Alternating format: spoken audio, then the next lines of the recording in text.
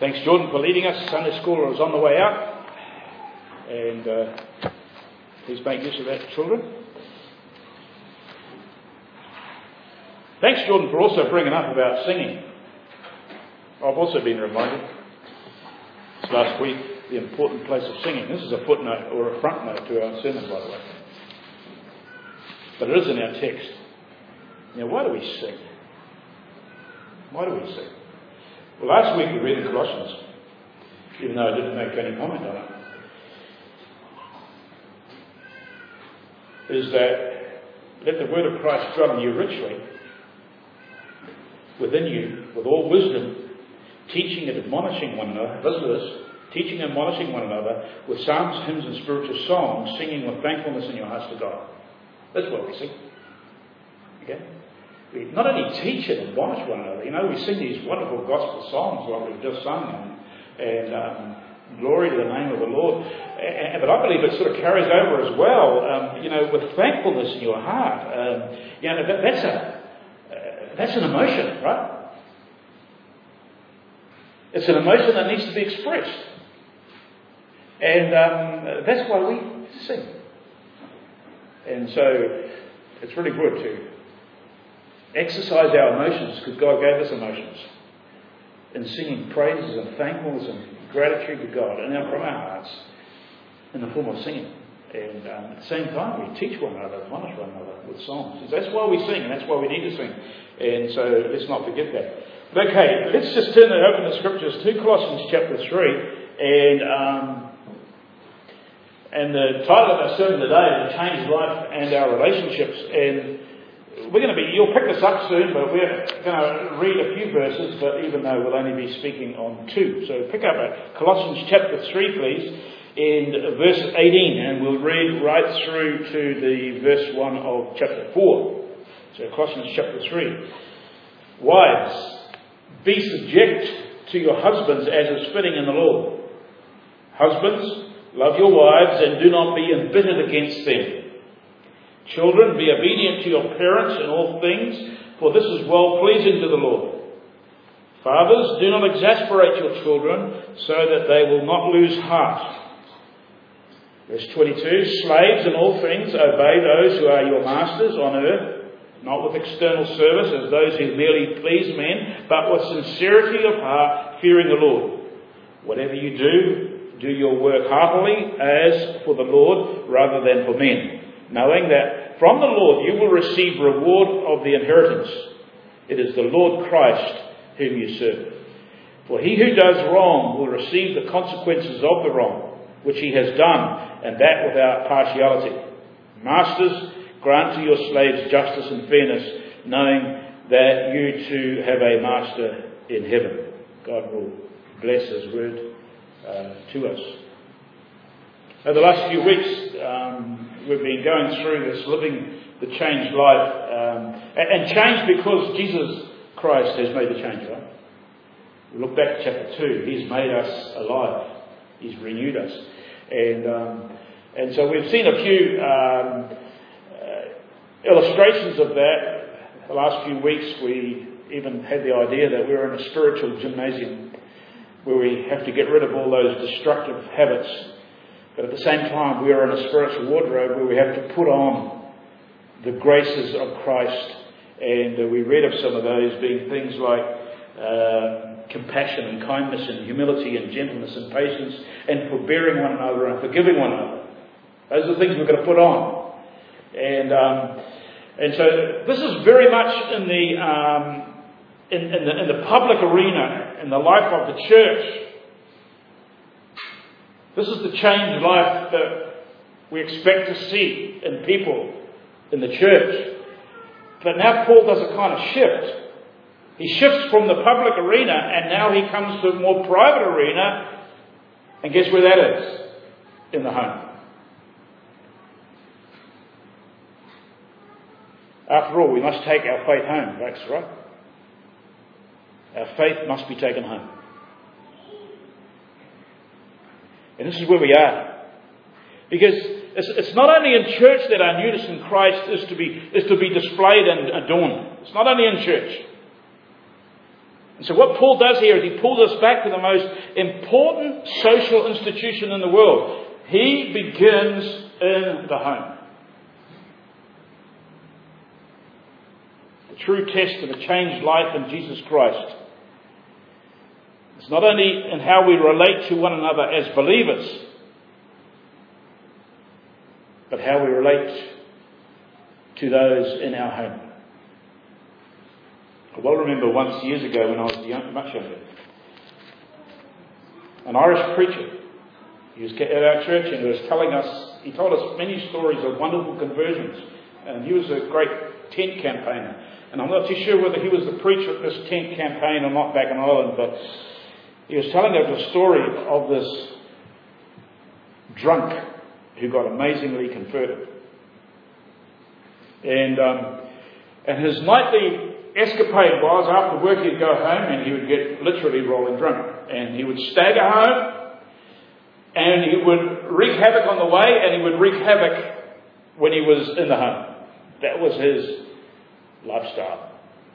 But anyway, on one of his trips home, even in his drunken state, I believe, if I can remember rightly, he went to this tent meeting and it caught his attention. And so the next night, I said, well, rather than going to the pub, I'm going to go to this tent meeting because I'm interested in what that preacher has to say. Long story short, the guy got saved. He got soundly converted. Okay, he got soundly converted. And he went home that evening, not staggering and wreaking havoc, but rejoicing and thanking and praising God for the deliverance from the bondage of drink and from the bondage of sin, and that he was eternally secure. He was rejoicing in that. And such was the change in this man that when he went and opened the door, the own family dog came out and bit him. Now, that's a change, right? This guy lived a change. Well, that's where Paul takes us in this section. But first of all, he gives us a word to the wives. Okay? And, can I say, would-be wives. Okay? A word to the wives. Wives, be subject to your husbands as is fitting in the Lord. We see that in verse 18. Now, you will know as well as I do that this clear, straightforward command and principle of submission, it's scorned, it's ridiculed, it's pulled apart, it's challenged like nothing else in our today's world, right? And sad to say, even amongst evangelical circles, there is great division on this. There are those who deem that this is not part of the inspired word of God, and it's purely Paul's chauvinistic, rabbinical bias on things, and so it shouldn't be there. You have all sorts of those sorts of excuses. But the main thrust against this submission word is by those who say that this is purely cultural. The main thrust I'm talking about within the Christian camp. They would say that this is purely cultural and it cannot be carried over into our modern day because it just has no relevance. That would be the main thrust of the argument that many Christians, dare I say, would put.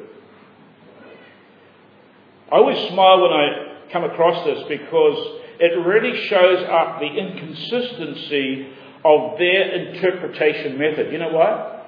Because they will not carry over that interpretation method to the next verse where it says, husbands, love your wives. See what I mean? Because no one would say that it's not relevant for husbands to love their wives, right? So it really puts a question mark on their interpretation methods. All this is to say that any attack or compromise on the straightforward command that we have in Scripture here, on the principle and role and conduct of a husband and wife, it will deal destructive injuries to a marriage. Any compromise and any change, that's what it'll do. You see, when a woman submits to the loving leadership of her husband and follows God's intention for her, she is fulfilled, and so is the husband.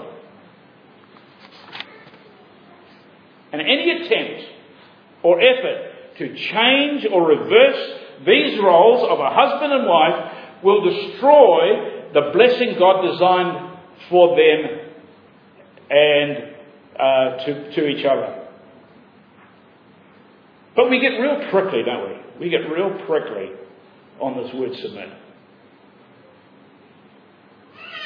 Our natural inclination, I'm just thinking of it generally here, even generally, I'm not talking about necessarily out of even in marriage bond, but just the word submit, whoever to. We've all got to submit. We've got to submit to our bosses, we've got to submit to law and order, we've got to submit to a whole lot of things. But generally speaking, we get real prickly over submitting because our natural tendencies is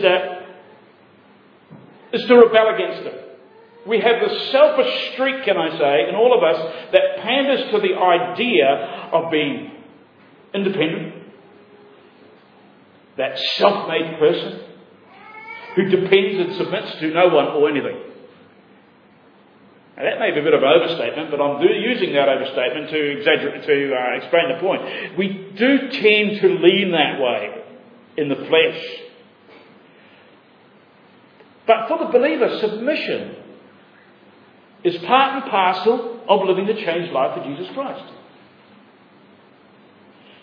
Submission is what brings glory to God, and that's a plain and simple truth. That's all there is.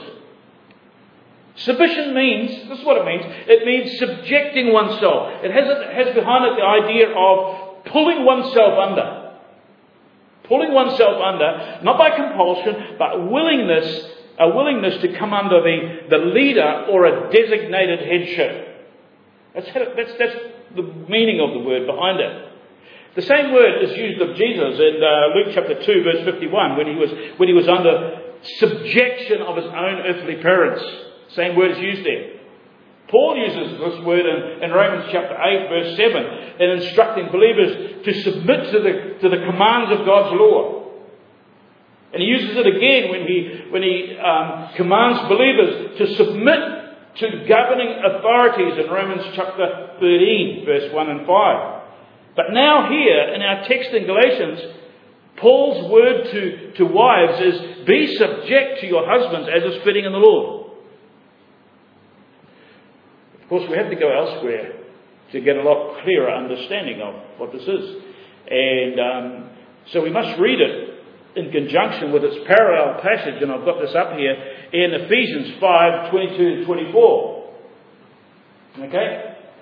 His wives, be subject to your own husbands as to the Lord. For the husband is the head of the wife, as Christ is also the head of the church, he himself being the Saviour of the body. But as the church is subject to Christ, so also wives ought to be subject in everything. Now, it's important that we note several things here as we think about this submission deal.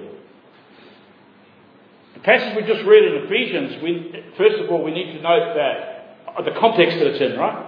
And the context is really explained in verse 21 of that passage. And this is why I'll just say this to you. It says, be subject to one another in the fear of Christ. So just the verse prior to that, this is what it says. Be subject to one another in the fear of Christ. So it sets the context of what submission is about. In other words, subjection is not about one person being boss and the other person being a servant. It's about being different but equal. You got that? Secondly, we need to note that a wife is to be submissive to her own husband. Not to every husband. Or not to every other man. But to her own husband. To her head. And thirdly, we need to note about this, that this is a spiritual duty. It's a spiritual duty. It's something you do out of love for the Lord. Now, your husband may not deserve this kind of support. He may not. But you do this because it's God's way. You do it as unto the Lord. So it's a spiritual duty. And fourthly, thinking about this submission and coming back to our text in Galatians, the submission is not absolute. In Galatians we read, as is fitting in the Lord. It's not absolute. In other words, if a husband asks a wife to do something that is contrary to God's word, the wife has every right and perhaps an obligation to obey God rather than a husband. So it's not absolute. You see, folks, God designated this submission to take place in the context of a loving relationship that willingly submits to right headship. That's what this is about. And where do I get that from? Well, we have the supreme example of this kind of relationship between Jesus Christ and his Father and with the church. Paul explains this in 1 Corinthians 11:13. He says, the head of every man is Christ, the head of a woman is man, and the head of Christ is God. You see that? So here we have the submission and headship blueprint for us to follow in our lives and in our marriages. Submission, can I say, is the success key for how God has designed not only just marriages, but has designed creation, redemption, the church, and for families to operate. Submission is the success key. That's how God has ordered it. That's how He's arranged it. That's how He's designed it. So as Christ submitted Himself, and remember, although being equal in the Godhead, but He submitted Himself, who to His Father, as His head. As that happened, the husband is to submit to Christ. And the wife is to submit to her husband as God has designed. There's the order. And we dare not duck and dive and try and change that. Like so many are sadly doing today. That's how it's meant to be. Which means headship has nothing to do with equality or intelligence or value. It's nothing to do with that. Why? Because the Father and the Son, although being separate, are equal, right? God the Son is as much God as God the Father is. We know that. Equality in the Godhead. And yet we read that the head of Christ is God. And so too are men and women equal in value and in dignity. They are. This is the way God designed things. It's His prerogative to do so. It's not that husbands are more valuable, gifted or capable or anything like that than wives. But simply this. Someone has to be the leader. And God has given us the blueprint. God has placed a husband to be the leader in the home, and He's commanded wives to willing to submit to that divinely designed headship. Now, with this understanding, and don't take my word for it, be drawn to the Scriptures. With this understanding, we ask, well, what does it really mean to submit? What does it look like? Well, we could go on all day giving illustrations of what it means to submit. But let's get practical here, right? Let's get practical. And I pray with much gentleness on my part. And I'm sure you'll want that, ladies. So here goes. It doesn't mean, for instance, it doesn't mean for wives to be yes sir, no sir, is there anything else I can do for you, sir, kind of approach. It doesn't mean that. I'd call that slavish. See Karen raising her eyebrows. Okay. That's slavish. In agreement. That's slavish mentality. Submission is all about, listen to this, submission is all about encouraging and supporting someone to lead and then following their leadership. You got that? Practically it means your support, your respect, and working with your husband. Wayne Mack, I've used him for a long, long time in family life lectures that I used to take at ACM and still do use him. Jordan and Jenna will be familiar with him by now in marriage guidance counselling. But Wayne Mack says it like this. Submission means that the wife puts all her talents, abilities, resources, energy at her husband's disposal. Submission means that the wife yields and uses her abilities under the management of her husband for the good of her husband and the family. Submission means that she sees herself as being part of her husband's team. End quote. Submission also means that there will be certain things you do and you will not do. And so let's get real close up and personal. And because this is where the rubber hits the road. And allow me to do this. Submission also will mean things like, wife, you will never correct your husband in public.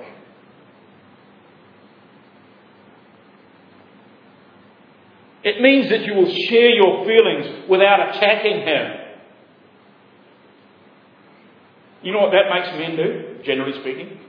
I'm a man, right? And I think I'm pretty ordinary.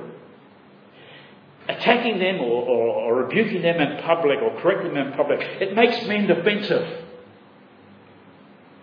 And makes them get really prickly. It's far better to simply ask for help than to attack us, ladies. Really it is. It's far better to ask us. You know, and why is that? I'll tell you why. We males are wired this way. We're wired to rescue and defend and protect. You know, there's a fair bit of that in us. We're defenders and rescuers and protectors. That's what we do. And we will fight like a vicious guard dog when attacked by whoever. That's how it goes down. So don't call us insensitive slackers for not maybe changing the baby's naps when they should have been changed, or not doing the dishes when we should have been doing it. Now, it may be true that we are insensitive slackers. Probably very, very true. But better than attack, ask us. Ask us. Would you help me by attending to Johnny, please? Or, it would be immensely helpful to me if you could do the dishes tonight, though. You see, generally us guys, I'm speaking from the heart here, generally us guys, we cannot ignore that kind of a request. Honestly. And if someone does, you come and talk to me and I'll have a word to it, right? Okay? Generally speaking, we cannot ignore that kind of request, because you know why? Because it reflects on our roles as builders and protectors and defenders of our home and family. It reflects on us. Also wives, and future wives here, remember this. Your husband will not want to hear repeatedly about the mistakes he's made. Yes, and we do make plenty, some more than others. But he won't want to hear that. Why is that? Because we're also wired, generally speaking, us guys, we're also wired with a longing to be successful. That's how we are. We're built to have, with this longing to be successful, we have this inbuilt drive to be successful leaders and make positive progress at building and leading and nurturing the family. That's how we are. We want to do well in that area. So wives, can I suggest that you learn to underscore what hubby does well? Okay?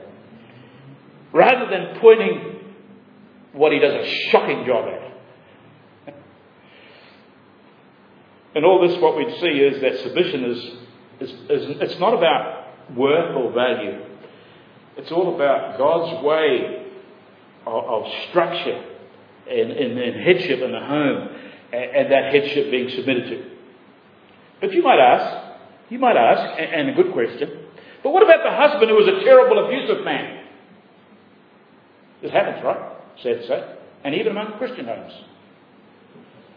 Let me clarify here that there's no room in any marriage for physical or sexual abuse. No room whatsoever. That behaviour needs to stop immediately, even if it means the wife leaving her husband for that to happen. But, okay, what about the guy who's not real supportive and isn't a believer? Well, Peter gives a real clear instruction on this, and I can't explain it any better than he can. Apostle Peter says this in 1 Peter 3:1-2. Wives, in the same way be submissive to your husbands, so that if in any of them do not believe the word, they may be won over without words by the behaviour of their wives when they see the purity and reverence of your lives. 1 Peter 3:1-2. Here's the answer. Your changed life that displays compassion and kindness and humility and gentleness and patience and forbearing and love. That is what God will use to make a difference if He so pleases. Not your lectures. And not your badgering. But showing Him Jesus Christ in your life. Wives, be subject to your husbands as is fitting in the Lord.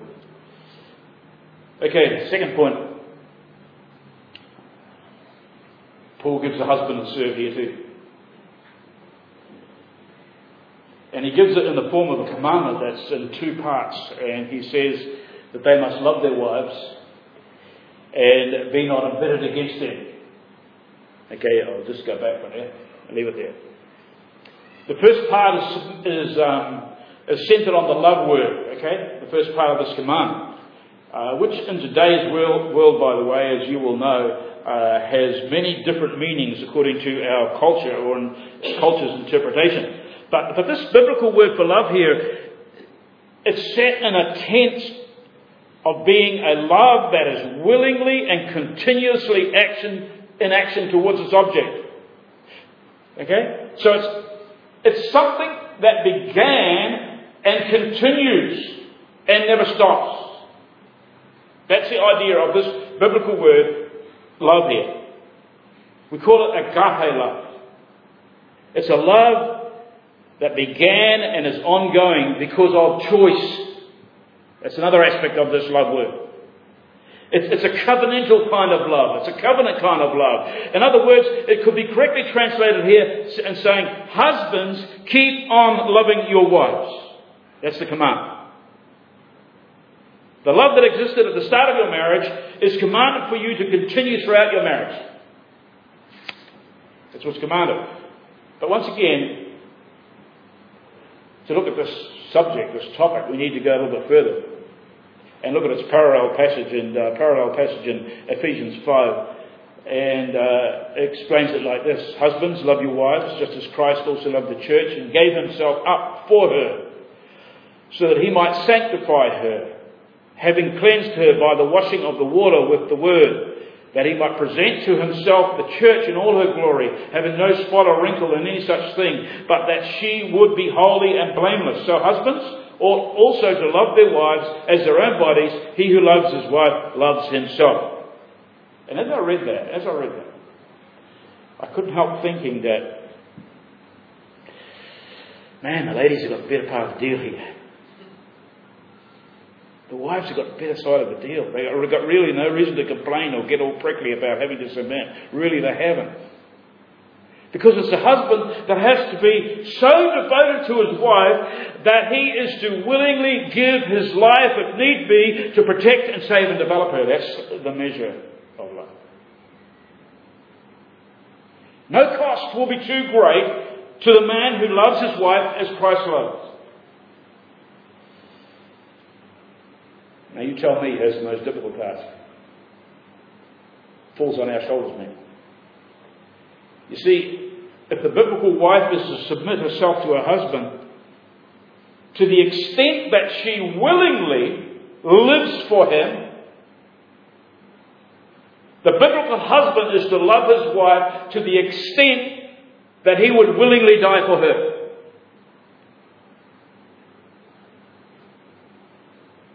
So, wives, do you live for your husbands? Husbands, there's no cost too great, would you willingly die for your wife? Because that's what this love is all about. This is superlative love. It's love that goes way beyond any feeling or emotion, although emotions are certainly involved. Once again, wives, come and tell me if there's a husband that's emotionless. I'll have a chat to him. This love is all about choice and commitment. It's about leading and loving. And where do we get this from? Just simply, as Christ, there's the measure, as Christ, before the foundation of the world, chose all those who would believe with Him. Right? From then on, He committed Himself in covenant love toward us. In grace, He set His heart of love upon us. Unconditionally. unconditionally. His love never fails, right? He is our head. He is our lover. He's the lover of our souls. Now, men, that is the standard of love God commands us to love our wives with. That's the measure. Will we ever reach it? No, but that's the goal. That's what we need to put the plumb line with our life, with His life, and with His love. This means that your love for your wife it'll bear all things, it'll believe all things, it'll hope all things, it'll endure all things. Why is that? It is because the love of Christ never fails. 1 Corinthians 13, 4-8. So neither should your love for your wife ever fail. Another description of our love commitment is that Christ-like love, it does nothing out of selfishness. It does nothing out of empty conceit. But with humility of mind, it regards one another as more important than yourself.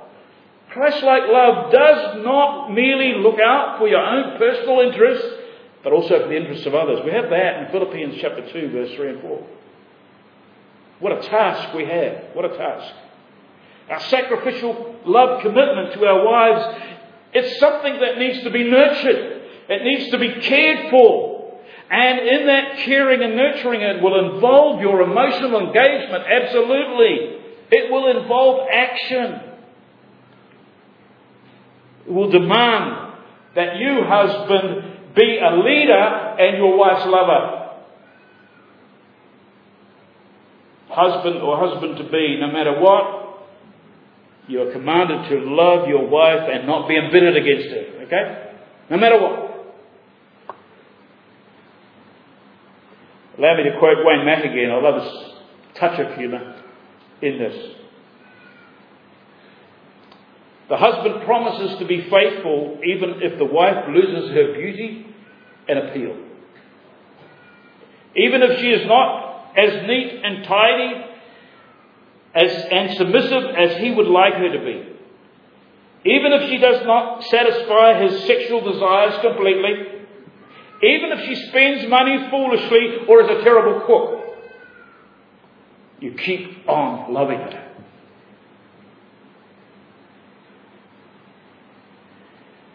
And so as the wife asks, what does it mean to submit? Us husbands need to know what it means to love, right? I'm sure you ladies would agree with that. So let's get practical. Let's come down to the nitty-gritty where the love rubber hits the road.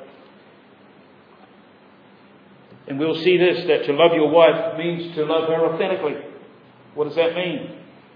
You see, Jesus himself was under no illusions, because we go back to the love of our Lord Jesus. Jesus was under no illusions who we were before we are saved, and also he's under no illusions as to who we are in our bodies right now. What we're thinking, what we do, what we don't do, our attitudes, etc., etc. He's under no illusions. And what I say, as we look into our own hearts, men, that's often not too pretty.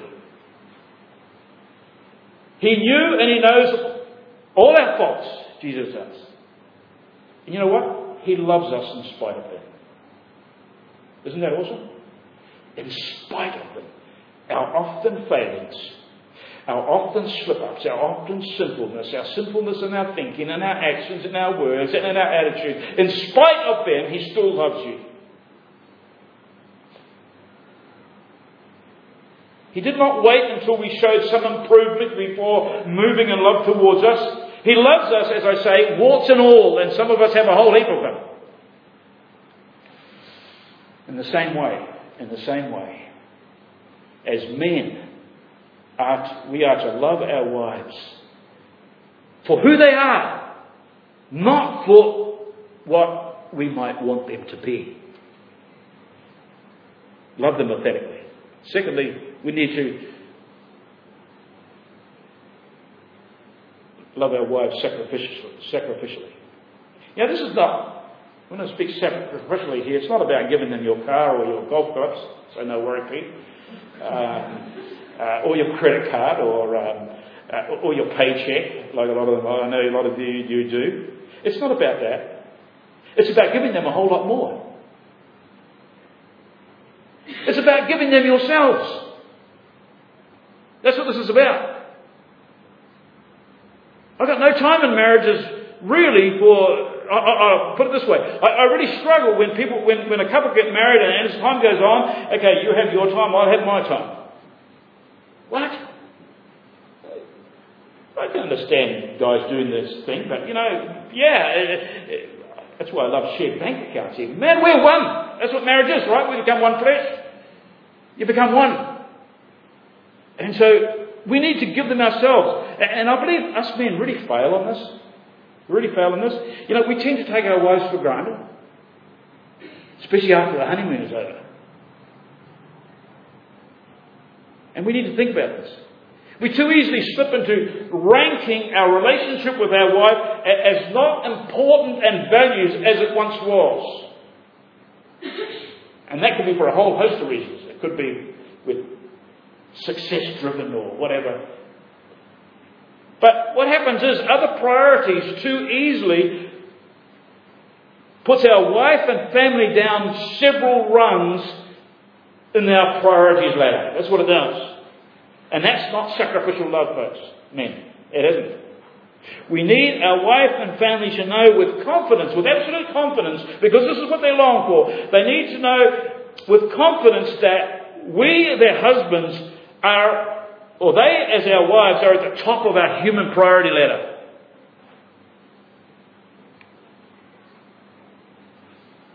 Men, our wives are to die for people.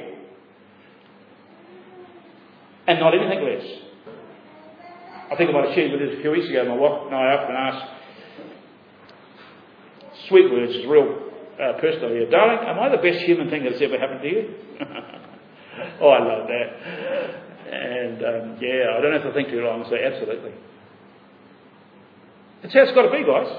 You've got to give everything. Thirdly, you need to love your wife purposefully.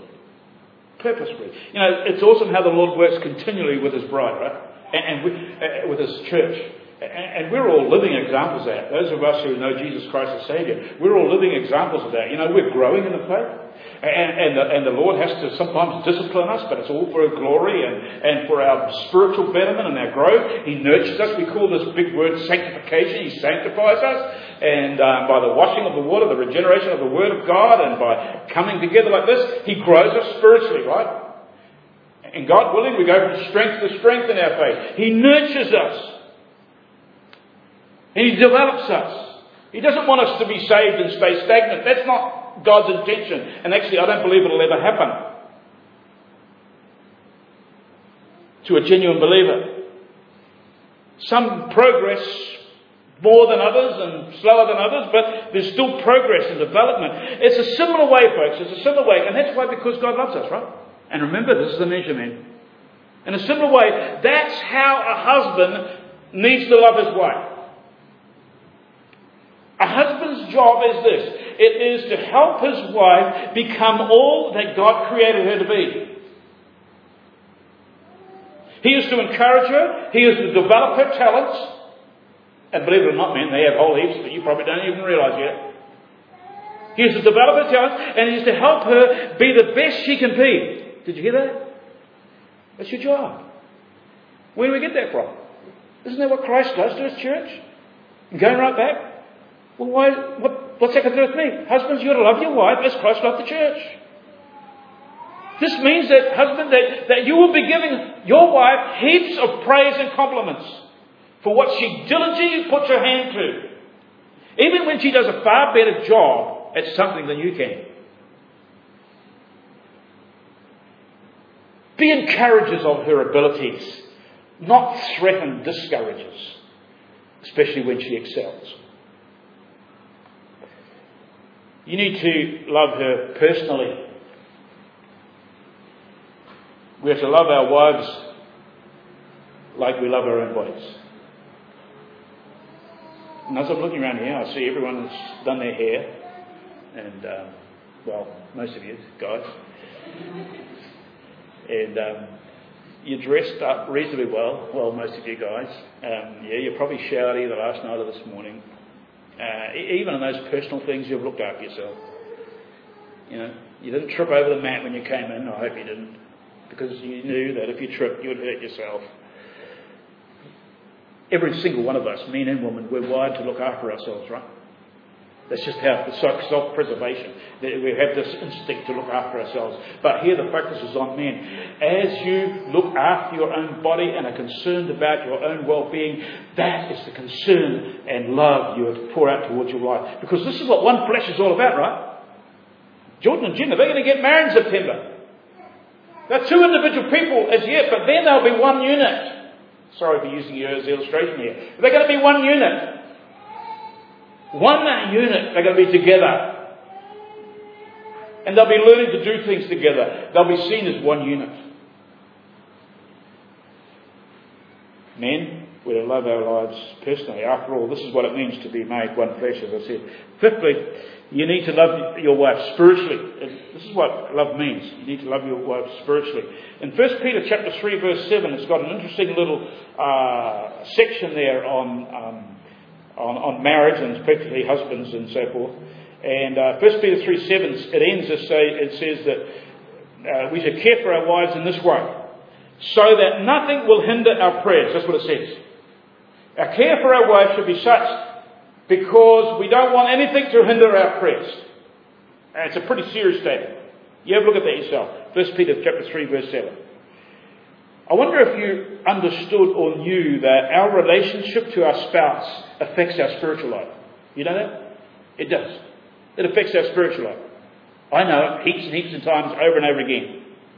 How true it is, folks, that when things are not as they should be in the Christian home, spiritually we flounder, right? Everything sort of goes to custard. And one of the first things that goes out the door, hopefully it was there in the first place, is prayer. And so, Christian husband, if you are here today and you are not praying with your wife, you get down and start doing that. I even encourage people before they get married to start praying with their future spouse. What a fantastic practice. There's a lot of truth in that saying, you know.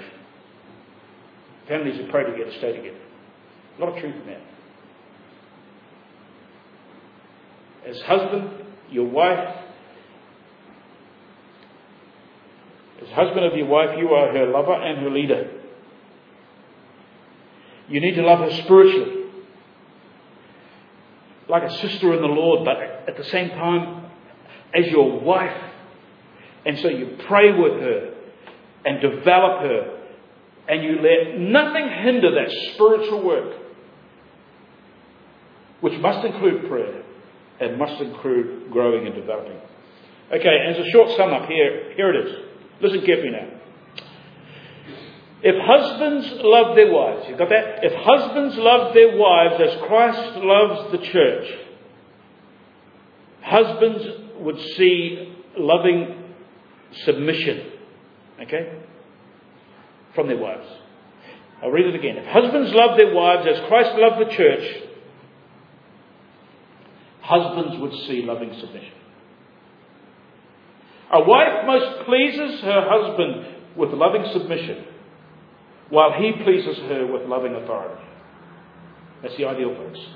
That's the ideal. That's what we're going to shoot for. May God bless His word to us in this little 2 verses.